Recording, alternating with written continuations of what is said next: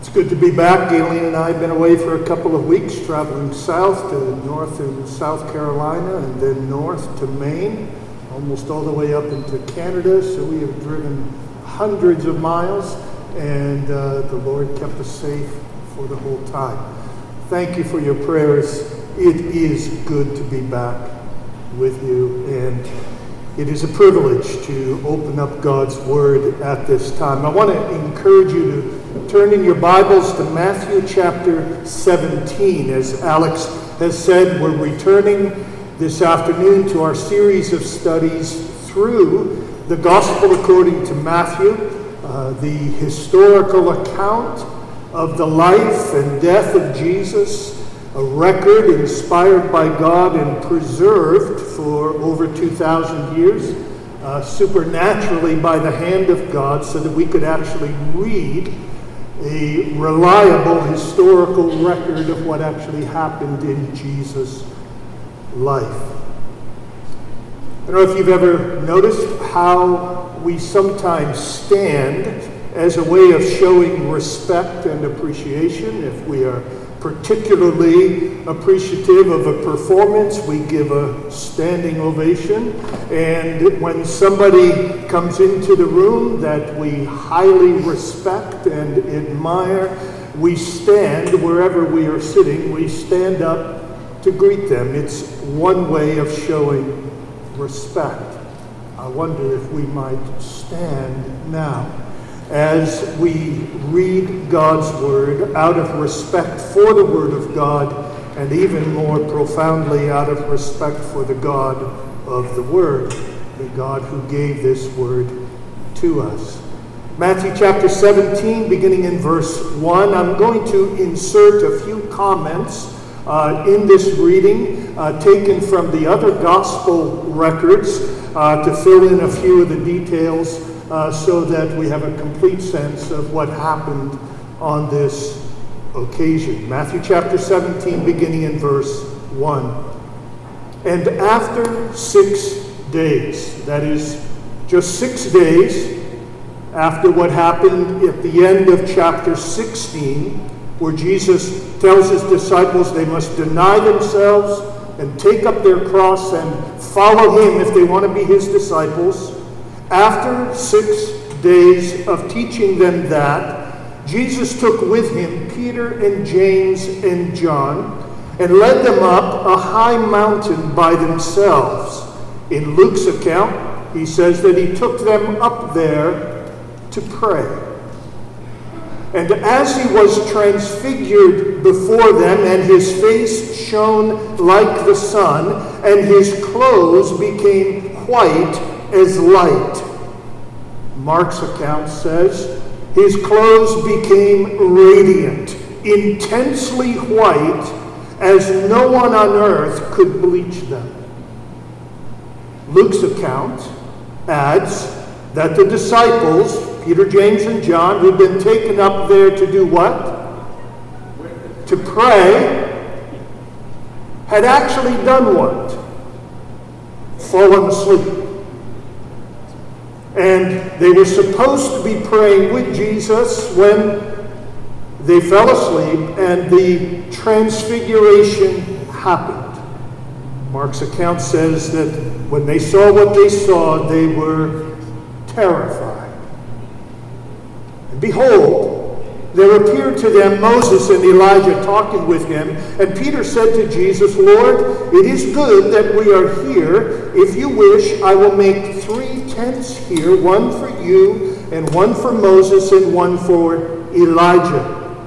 He was still speaking when God interrupted him. And behold, a bright cloud overshadowed them, and a voice from the cloud said, This is my beloved Son, with whom I am well pleased. Listen to him. When the disciples heard this, they fell on their faces and were terrified. But Jesus came and touched them, saying, Rise, and have no fear." And when they lifted up their eyes, they saw no one but Jesus only. And as they were coming down the mountain, Jesus commanded them, "Tell no one the vision until the Son of Man is raised from the dead." And the disciples asked him, "Then why do the scribes say that first Elijah must come?" He answered, "Elijah does come, and he will restore all things. But I tell you that Elijah has already come, and they did not recognize him, but did to him whatever they pleased. So also the Son of Man will certainly suffer at their hands." Mark's account says the Son of Man would suffer many things and be treated with contempt. Then the disciples understood that he was speaking to them of John the Baptist. Let's pray. O Lord, a simple request, but a request, Father, that I believe is at the core of every single person who truly loves you. The words of Moses, "Lord, show us your glory." The glory revealed in Jesus Christ. The glory revealed on that high mountain. Lord, show us your glory. For Jesus' sake we ask it. Amen. Amen. You may be seated. I am sure that you have been outside at different times on a very cloudy day when the sky has been filled with very dark clouds, and yet on the fringes of those clouds you could see the golden edge of sunlight. Often the effect of the sun edging the clouds with gold is a beautiful one, even though it still remains mostly cloudy and the sun is almost entirely obscured. Then as you're looking at this scene, occasionally what happens is that there is a break in the clouds and the full blazing light of the sun shines through. The brilliance of the sun was always there, but now it shines through because the cloud gets out of the way.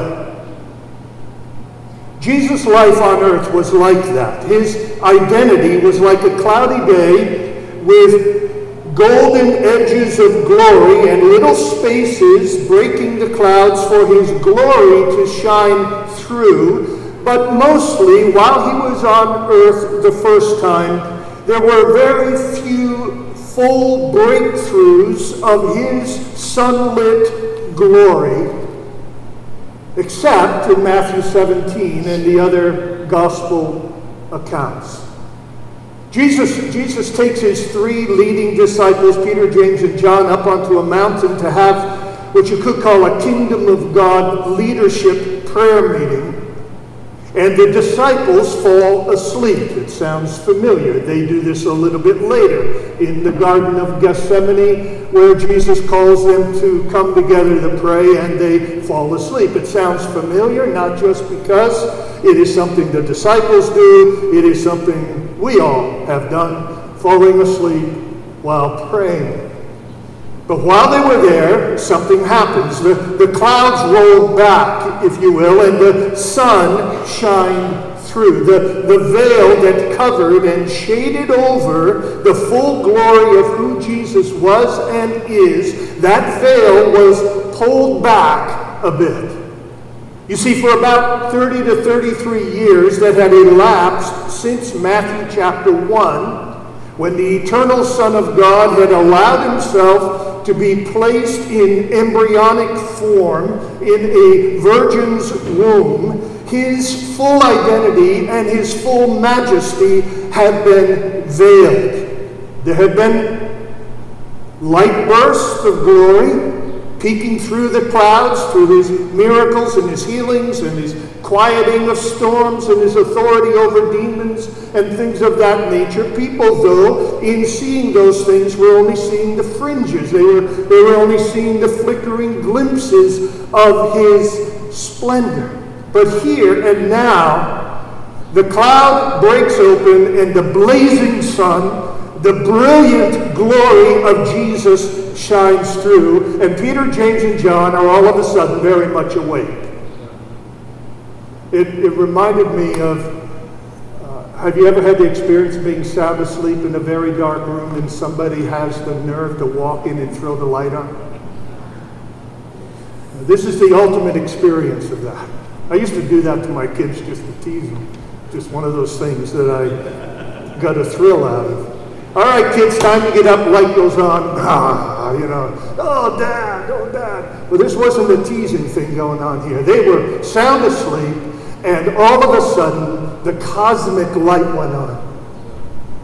All of a sudden, God the Father revealed the full glory of his Son. All of a sudden, the darkness was interrupted. This was the ultimate wake up from a deep sleep because of a blazing light experience. This wasn't because there was any teasing going on. It was because these disciples desperately needed a glorious, majestic, terrifying, comforting, life-transforming encounter with Jesus Christ. They needed to see Jesus for who he is. You remember, this was just 6 days after what happened at the end of chapter 16, where Jesus had said to them, look, it is going to get rough from here on out. If you're going to follow me, there is going to be a price to pay. Every day of your life, you're going to have to take up a cross and basically die to yourself if you want to follow me. It's going to get hard. It's going to get rough. And the disciples had heard this, and Jesus knew that this was a tough message for them to hear. And the only way they were going to be willing to follow Christ in that way is if they really knew who Christ is. And so God the Father and Son said, it is time to turn the light on. It is time to pull back the clouds. It is time to show them who Jesus is. This was a glorious, majestic, terrifying, yet comforting experience with Jesus. Can I suggest to you that what these three men experienced here, despite their initial terror, is what every single one of us craves and needs? Have you ever noticed our human fascination with things powerful and majestic and awesome? Why is it that we get as close as we can to powerful things, to glorious things? I don't mean to make light of Hurricane Dorian and all. Let's be praying for the preservation of people's lives as that aims for the coast. It's going through the Bahamas now and aims for the coast. Let's pray that God would protect. God would protect. But have you ever had a moment where you thought it just might be cool to spend a couple of minutes in the eye of a hurricane? Anybody else crazy like that? I mean, just a couple. How many of you have the rest of you are chicken? I mean, come on, just 30 seconds encountering raw power. Sometimes I thought that, I think I'd be content if somebody just strapped onto my back some kind of space travel unit that would, just hurl me through space, and I could just go for the next 100 years, just at a nice, safe pace, just seeing the glory of it all. Wouldn't that be cool? Some of you are just not into that. All right, how about this? Do you ever have moments in your life where you see a sunset, or you see a newborn baby, or you hear a song, or you hear a singer, and you say, whoa. There we go. All right, we're getting there. Whoa. What's going on there? It's called wonder. Awe. We have this fascination with things wonderful. Some of us would like that to be wonderful and dangerous together. We have within us an impulse to worship. See, that's the wonder instinct. Why? You ever wonder about this? I'm off track here, but I'm going to say it anyway. You ever wonder if all we are highly evolved, whatever, and are not creatures made in the image of God, if all we are is this random collection of chemicals and chemical actions and reactions just thrown together by chance, and there's no God who made us, and there's no God in whose image we exist, why in the world do all humans have this wonder impulse? Where does this impulse to worship come from? Why do we like, whoa? Because we are made to worship God. We are made to have the ultimate worship experience, to encounter the Almighty, to encounter the All-Glorious, to encounter the One who exists in Himself, who has no shadow in Him. He is nothing but light and beauty and power and goodness and truth. We are made to bow before Him. We are made to lift our hands to Him. We are made to sing to Him. We are made to be satisfied with Him. And all we do as human beings is chase after substitutes. All the cheap and unsatisfying idols of this world. And God has said, no, I made you for something more. And He gives these three men, Peter, James, and John, the ultimate experience. Just about ruined them. They were terrified. But it was an experience of unveiled majesty. Unveiled majesty. It is an experience for which we all crave. And will one day, if we love Jesus, we will one day have. This event is stunning. You and I may not have a vision like Peter, James, and John had. We may never have such a visible encounter with Jesus until we get to heaven, but we can learn things in this text that actually help us to have a whoa response to Jesus. This text is God telling us four things about Jesus.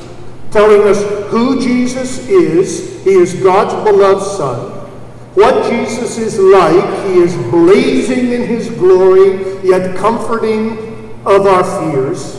What Jesus came to do, to suffer and die for us, and how we are to respond to Jesus. We should listen to Him. Let me run through these quickly one by one. First, God tells us who Jesus is, God's beloved Son. The question of Jesus' identity is the all-important question of life. How you answer that question decides everything about how you live your life and how you spend your eternity. Back in chapter 16, Jesus asked his disciples, "Who do men say that I am?" They gave him a series of various answers. Jesus waited out their answers, and then he turned to them and said, "What? Who do you say that I am?" And to that, Peter gave his glorious response, "You are the Christ, the Son of the living God." In this moment, it's the Father's turn to tell us who Jesus is. A voice from the cloud, verse 5, said, "This is my beloved Son." And God means here by son, not son by adoption, as if he had been adopted as God's son. He means by son here, adoption or son in nature, in essence, that he is God himself. He is God the Son. In the Scriptures, the phrase "son of" is used in this way. Barnabas in Acts chapter 4, we know that Barnabas was a very encouraging man. He was always encouraging, so much so that the early Christians called him, they nicknamed him, Son of Encouragement. Because encouragement was in his very nature. It's just what he did. It was who he was. James and John, on the other hand, Jesus calls them sons of thunder. Why? Well, because their personalities were thunderous and volatile. It was in their very nature to be volatile, almost violent men. And Jesus said, "You're sons of thunder." Here, Jesus is called the Son of God. He was God's Son in his very nature, in his very essence, co-equal, co-eternal with the Father. And that is what the Son is announcing, or the Father is announcing and unveiling here, lest anyone doubt it. Moses and Elijah are called up to the mountain. Moses and Elijah were good men. Moses and Elijah were great men. They were the most high-ranking prophets of the Old Testament, and they are called to stand there. But there is only one that is addressed. There is only one that is described. Moses, good man. Elijah, good man. But God the Father says, "This is my Son. This one is my Son." You and I need to come to grips with that. You and I need to reckon with the evidence, to reckon with history, to reckon with reality, and come to grips with who Jesus is. He is the eternal Son of God. This text also reveals what Jesus is like. He is blazing in his glory while comforting of our fears. And I love how these two things are brought together here. Notice what the apostles saw, verse 2. Jesus was transfigured before them, and his face shone like the sun, and his clothes became white as light. He was transfigured, means transformed, altered in his appearance. He was revealed in a whole new way, and his face shone like the sun. Now, there's a bit of a historical coincidence here. One of the other people in this event had an experience of his face shining. Who was it? Moses. In the Old Testament, as Moses went up on the mountain and talked to God and encountered God over a period of several weeks, it says that his face shone brightly. But in Moses' case, the shining was a reflection of the glory of God. The glory of God shined onto Moses, onto his face, and made his face bright. That is not what's going on here. Moses' shining was a reflection. Jesus' shining was the shining out, the shining forth of what was in him. This is his own glory. This isn't reflected glory. This is Jesus shining forth his majesty. This is Jesus pulling the clouds back. This is Jesus pulling the veil back, and Jesus letting his majesty shine. My friends, this is what Jesus is like. Don't let the cloud cover mislead you. Don't let your own personal cloud cover mislead you. This is who he is. This is who he is. You know, one of the problems with pictures of Jesus, besides the fact that they always seem to be white American European with blue eyes, but apart from that problem, is that they never do him justice. The problem with pictures of Jesus is that they can't capture his majesty. In Revelation 1, this same John had another encounter with Jesus after the resurrection. Same response, falls on his face as though dead. Jesus comes, touches him, lifts him up, says, "Don't be afraid." But what happens? What happens when a person sees Jesus as he really is? Not as we imagine him or draw him to be, but as he really is.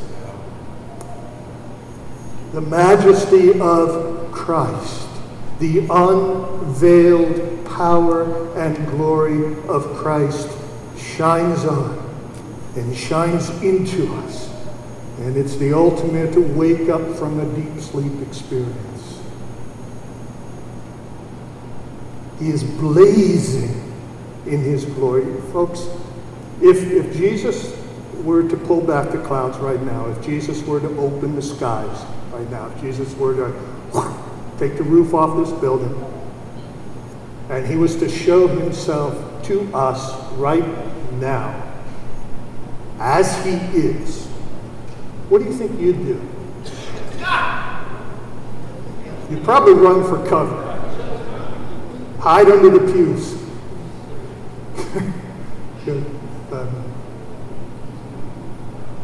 In our present condition, we are not made to survive seeing the majesty of God. We're going to have to be given new bodies for that. Experience it now, you'd feel like you're disintegrating. The day's coming when we will be given transformed bodies and the capacity to look right into the blazing face of Jesus Christ. Oh, Lord, come, right? Oh, Lord, come. He is blazing in his glory.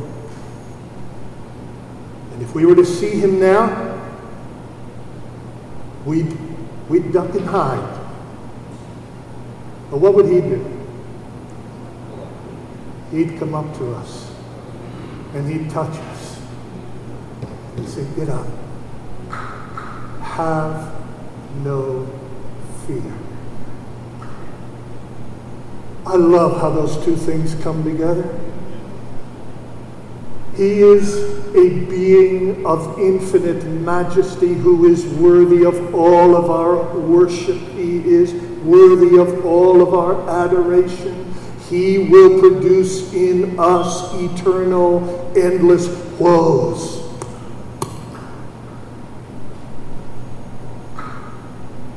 He is in his unveiled glory.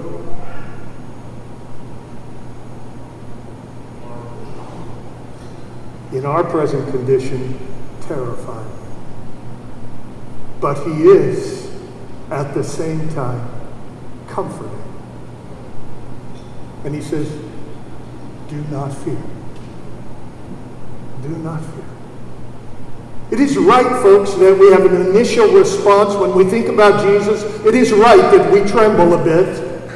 But then let's hear the words of Christ and hear him say to us, "Do not fear. Have no fear. I am not here to destroy you. I am not here to ruin you. I am not here to slay you. I am not here to make you disintegrate. I am here to rescue you. I am here to save you. I am here to love you. I am here to satisfy you. I am here to be everything to you. He is awesome, and He is kind. I grew up singing a song, an old hymn. It goes like this: My God, how wonderful Thou art. Thy majesty, how bright, how beautiful Thy mercy seat in depths of burning light. How wonderful, how beautiful the sight of Thee must be, Thine endless wisdom, boundless power, and awesome purity. Oh, how I fear Thee, living God, with deepest, tenderest fears, and worship Thee with trembling hope and penitential tears.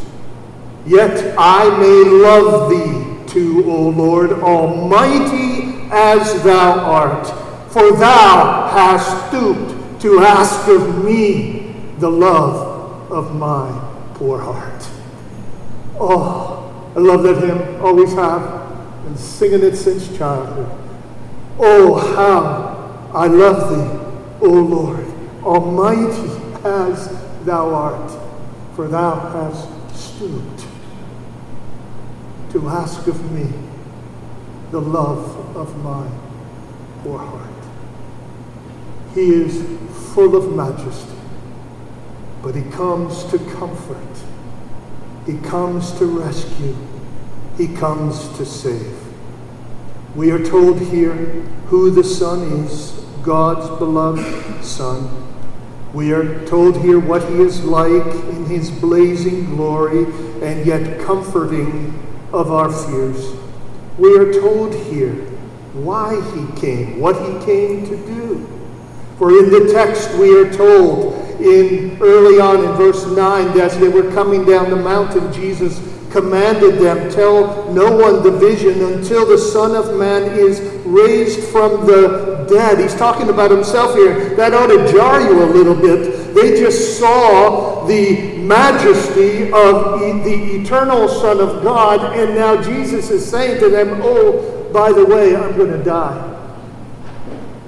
How does that fit together? And then a little bit later, in verse 12, the Son of Man will certainly suffer at their hands. Here is the eternal Son of God, who is this blazing deity standing on the mountain, who is saying, I am now going to suffer and I'm going to die.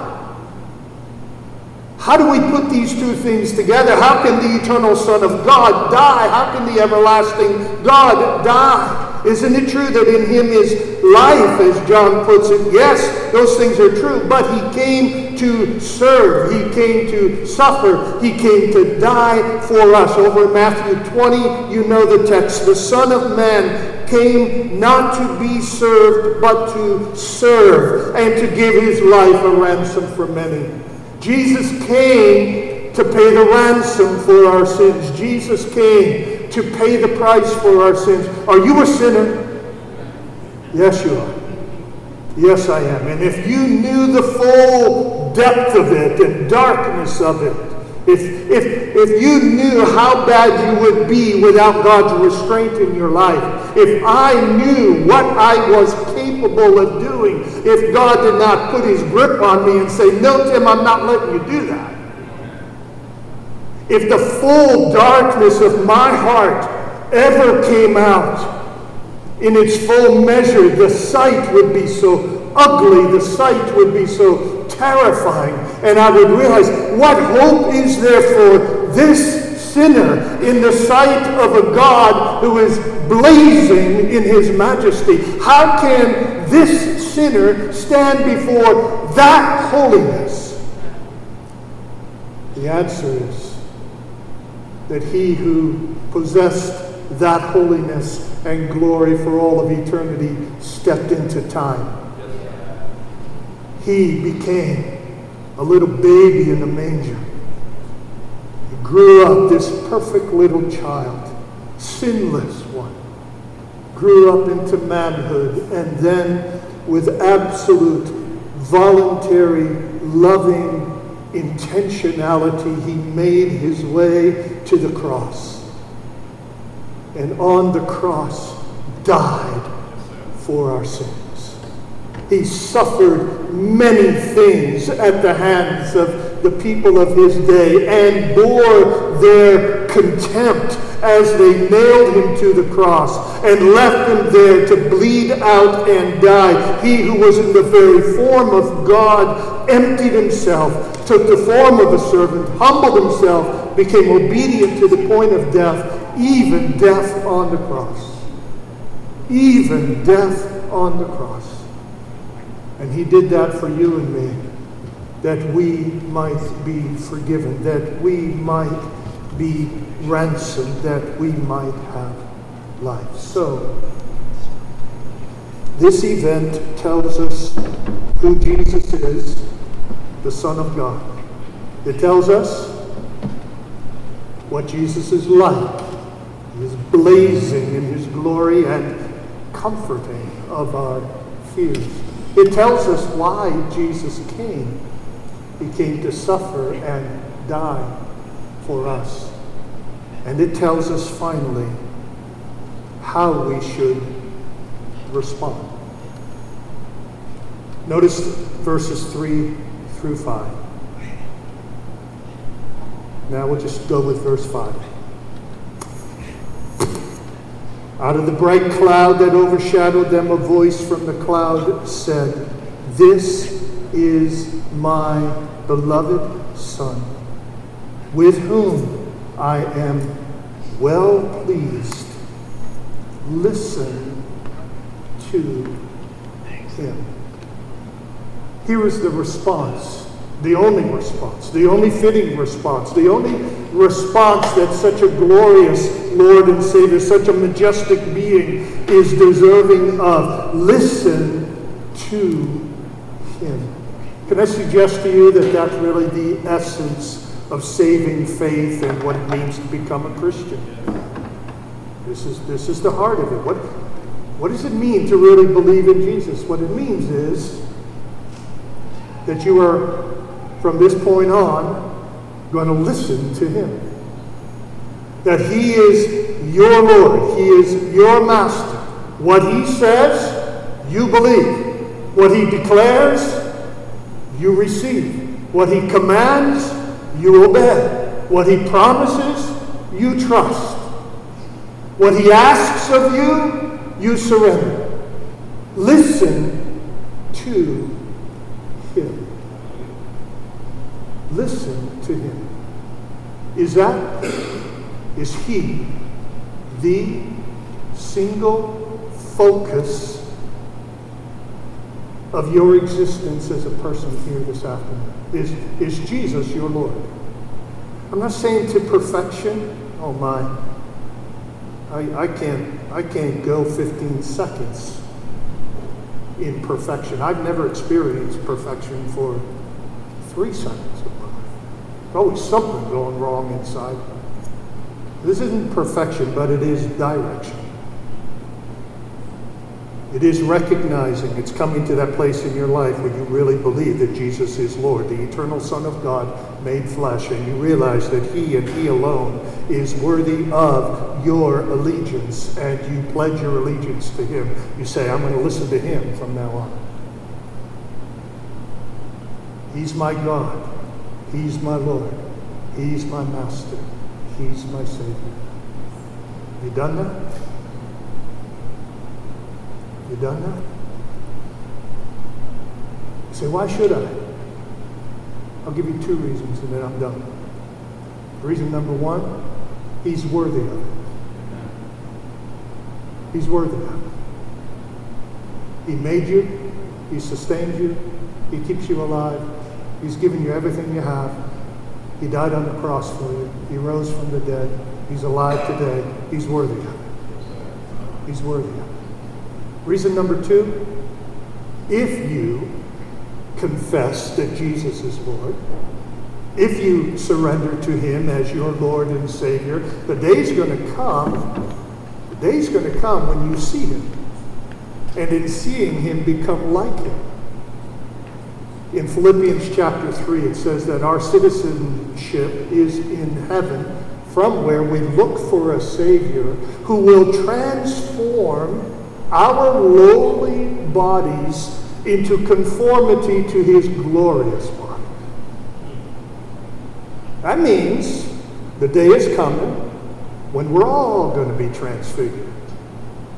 The day is coming when we're all going to be shining like the noonday sun, as the prophet puts it. We're all who believe in Christ going to one day be with Christ and like Christ, even higher than the angels.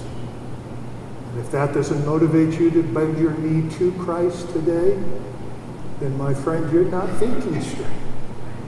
And if you need more reasons, come and talk to us, because the reasons are aplenty. But at the bottom of it all, I think very often in our lives, we don't surrender to Christ because we don't want to surrender to anybody. The issue is not, is he real or true?